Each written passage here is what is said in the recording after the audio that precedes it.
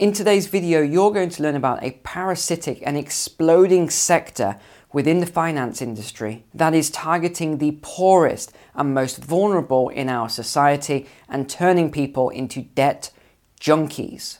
And believe it or not, this sector is completely unregulated, and no, it's not crypto. The scale of this scheme is deeply disturbing, especially when you can see the patterns right now with the patterns of the Roaring Twenties, which occurred just before, yes, the Great Depression. Why people are taking on all this new and huge amounts of debts before we go into a potential recession is worrying. American consumers began 2022 with record levels of debt at $15.6 trillion, a debt that many families will never be able to repay.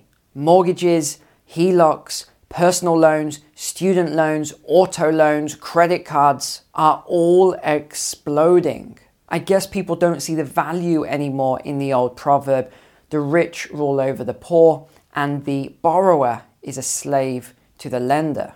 Here are the current and shocking statistics on debt in the USA. Personal debt is now $15.6 trillion. Per adult, this equates to $61,000, with 77% of US households burdened by debt. The USA has $850 billion in credit card debt currently, an increase of $50 billion just in the last few months. This is the highest increase in the last 22 years. 90% of US adults have at least one credit card on their credit report, and 75% of these carry a balance every month.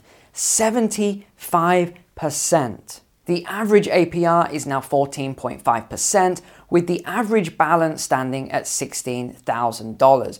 You do the math on those monthly interest payments. As the second most popular type of credit, 2/3 of adults now have an auto loan. The total now tops $1.4 trillion, an increase of over 80% in just the last decade. Statistics show that around 85% of all car purchases now use auto loans, with the average monthly payment standing at $470. Wow. Just the average personal loan debt alone stands at $16,500 per adult, with the average student loan balance sitting at $58,000. And these are just personal debts I've covered here.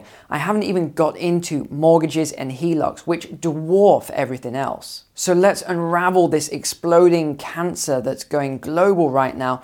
It is called Buy Now, Pay Later, also known as BNPL. BNPL is just another way for businesses to get consumers to buy things that they don't need and can't afford anyway. The principle behind BNPL has been around for centuries, but it didn't become widespread until the 1920s, again the Roaring Twenties, back in the USA in the middle classes. As the decades rolled by, it became more and more accepted as a way of financing big ticket items such as kitchens, bathrooms, and larger furniture items. Because if you're able to buy things right now and not pay until later on with 0% interest, obviously this is a no-brainer, right? We should all be doing it. Wrong. The BNPL sector is huge and it is growing out of control day by day, enslaving a number of people. Here are some more worrying statistics. 55% of Americans have used BNPL.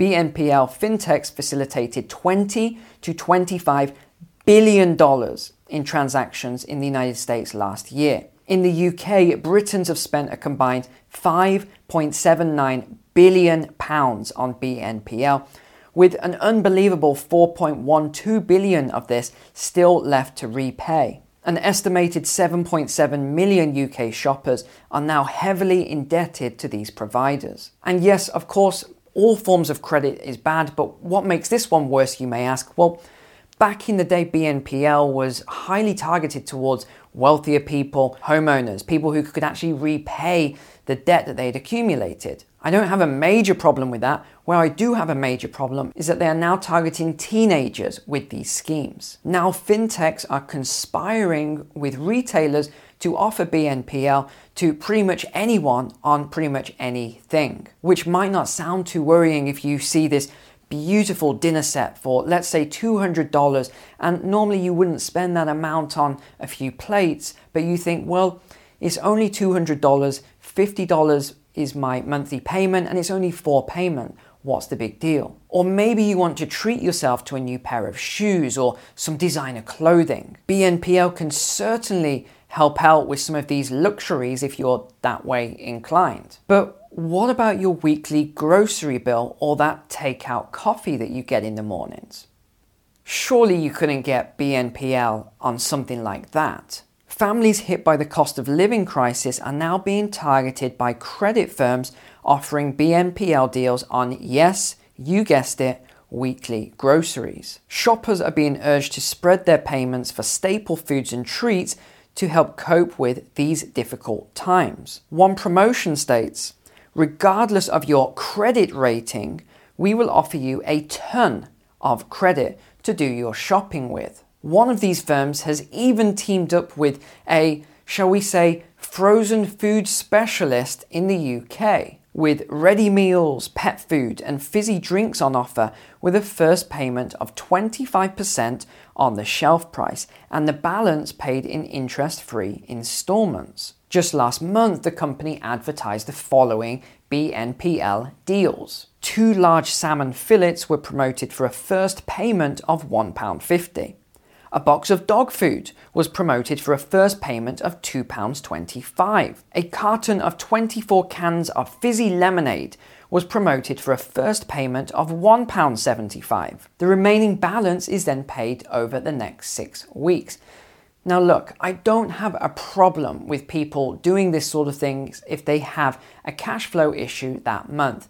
That's fine. These sort of things happen to everyone at one point or another in our lives. But what I do have a problem with is the predatory tactics that these firms are using to target the poorest people in society. They are deliberately preying upon the people with the least financial education who are probably not going to read the small print. BNPL providers have advertised on Facebook that consumers can, and I quote, pay back over 6 weeks for Domino's Pizza and Uber Eats. It also said consumers can pay in 4 interest-free installments for a coffee. No, this is not a joke, for a coffee. In the USA, most major grocery stores, including Walmart, Kroger's, and Target, already offer BNPL on grocery shopping. All consumers have to eat, so with this regular grocery shopping, can you imagine the level of debt that people would build up just in the first 6 weeks? If you're getting value from this podcast, then you're going to love our private community over on Patreon. The link is below in the description, and we have everything from a forum to monthly videos to all sorts of investment content that I just think you're going to love.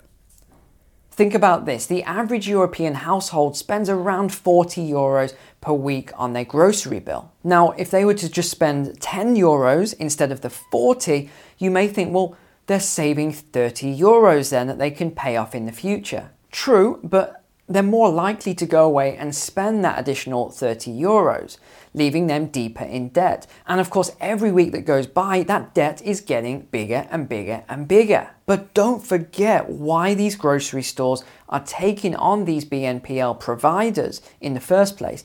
If you think, again, let's use the example. Let's say that you're spending $40 per week on your groceries.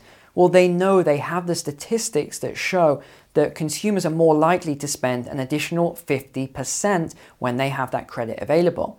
Now they're not spending $40 a week, they're spending $60 a week, getting themselves into even deeper and deeper debt. And it's just as bad now with teenagers in the United States who unbelievably have a monthly payment of $250 on these BNPL schemes. I don't know about you, but when I was a teenager, $250 a month was a lot of money. So they must have some very rich parents, is all I can guess. At present, this industry is completely unregulated, meaning there are very few safeguards in place for consumers. These lenders can pretty much write their own rules, and they're under no obligations whatsoever to be transparent about their business practices and how they're actually making their money here. Not to mention how consumers can be negatively or adversely affected if they do not maintain their payments. So since they're charging 0% interest, how are they actually making a profit, you may ask? Hefty fees. Well, firstly, with their partners like the retailers, they're charging a much higher percentage than a credit card company would.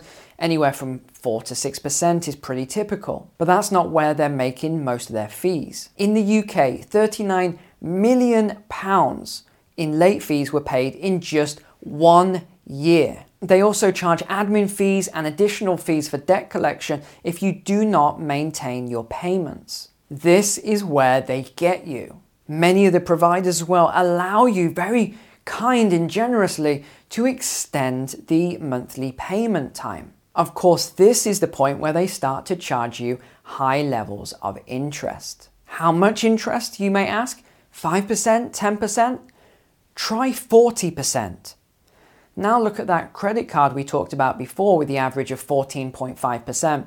And it doesn't seem quite so bad when you compare it to a BNPL loan. But overall, my biggest problem with these companies is that they are especially right now enslaving our younger generation by creating a wave of debt junkies who don't realize they've become an addict until it's too late and their habit becomes too expensive for them to manage or escape from. So what do we do about this parasitic industry then? Well, until regulators grow a moral backbone and actually take care of the problem, we have to avoid this like the plague. So here's 3 tips from me. If you are financially struggling right now, I would not go near these BNPL programs.